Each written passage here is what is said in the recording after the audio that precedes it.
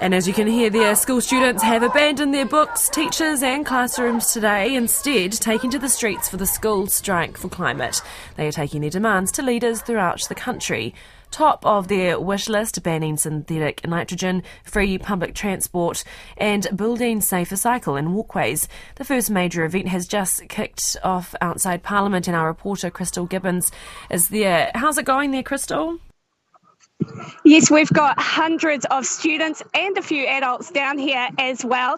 I was talking to some students from Carthage College and they told me their school has actually let them come here specifically for this today.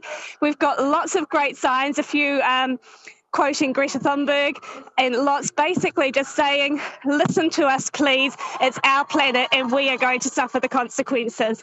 So I don't know how much you can hear behind me, but we've got quite a good crowd here and all young people organising this, which is just amazing.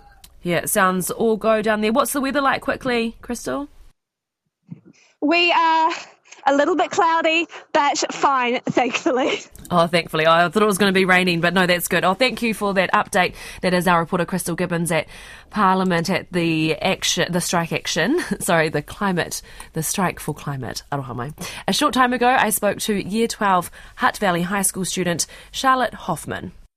Today, we're really hoping that they just finally listen. You know, we've spent the past 2 years striking. We've tried to have our say. We've tried to get their attention. They seem to say they're listening and say they care about the same things that we do, but we don't see that action being taken place and being carried out across New Zealand and Aotearoa, you know. And that's really our main concern. Our main concern is that we want these older people and the older generations to listen to us because we are going to be the ones who will probably mostly be affected by climate change. And it's our generation that's going to face that impact.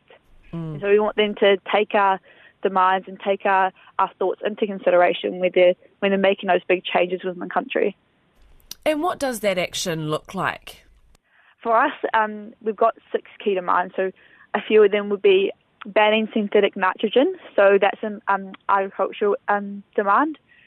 Our agriculture sector is one of the major contributors to CO2 emissions in New Zealand.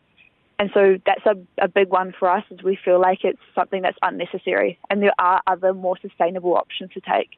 It also looks like creating a free public transport, since it's necessary. It's a more sustainable way to get around, and we feel like it should be available to everyone around us. It also looks like creating safer cycleways and walkways to encourage people walking and people cycling instead of driving their cars around, which also will lower CO2 emissions. That's some of our main ones. And that was Charlotte Hoffman, who is at the school strike for climate in Wellington outside Parliament.